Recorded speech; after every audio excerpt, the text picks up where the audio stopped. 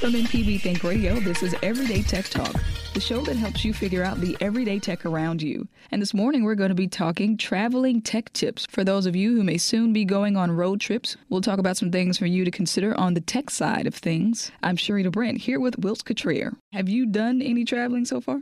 Oh, yeah. Just recently got back from a week-long down at Walt Disney World. Dealing with tech on the road has definitely appeared in my recent memory. So one thing that always happens to me when I go on trips is my battery gets low because I'm using the phone as a GPS. In some instances, I'm using it as an iPod. What are your thoughts for having extra battery life to save your devices when you're traveling?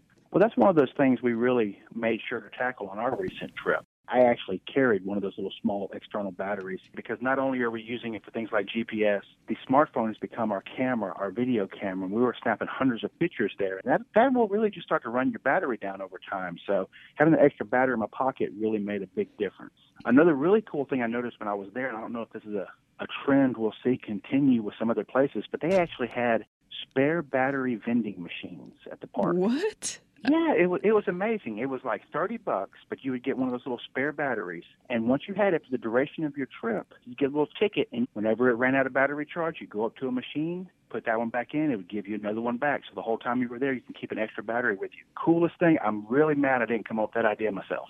Wow, and that just lets you know how dependent we are on these phones that we need a machine to dispense an extra battery. That is really interesting. What about the idea of dimming your screen? That's something I do. I don't know if it helps with saving battery life, but dimming the screen, turning off apps in the background, do those things help? Well, it really does. Your phone has a built-in feature to realize whenever it's really bright outside, it can automatically adjust itself. And that's what it's doing that for, is to preserve some of that battery strength.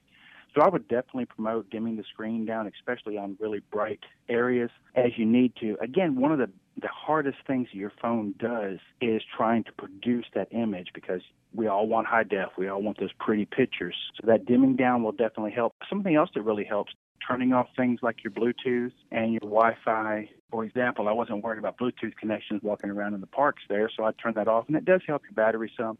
Like you mentioned, closing down some of your apps and just not running everything wide open, especially if you're concerned about your battery power. One thing you did mention is that you and your family took hundreds of pictures while you were at Disney. What should you do? Because I know many people have this issue. Their phone, the memory gets full really quickly and they can't take pictures and can't receive pictures and things. So what is the cure to that memory getting full really quickly? What we did is usually I'm going to have a laptop with me of some sort. There's always going to be a computer, it seems, tagging along. In the evenings when we would come on in, we would actually hook up the different phones. I hook up mine and the kids and my wives, take those pictures and put them over onto our computer, get them off of our phones so they'd be all ready for the next day and ready to take even more pictures. That sounds good. And hopefully this doesn't happen to anybody, but it has happened to me. I've gone out of town and lost my phone and was not able to recover it. But now they have these things where if you have an iPhone, you can find your iPhone. What are some things you can do to protect your device in the event that it is stolen? I'm sure passwords will come in handy a lot in this situation.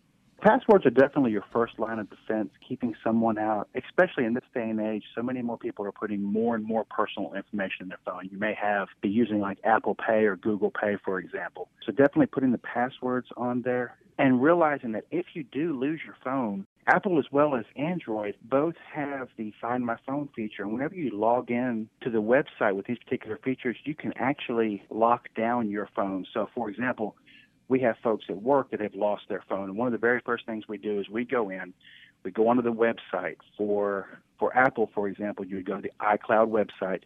You log in using your Apple ID, and you can tell it you've lost your phone, and you can submit a whole new code to lock that thing down. You can even, in some instances, even wipe the phone so nobody can get any information whatsoever.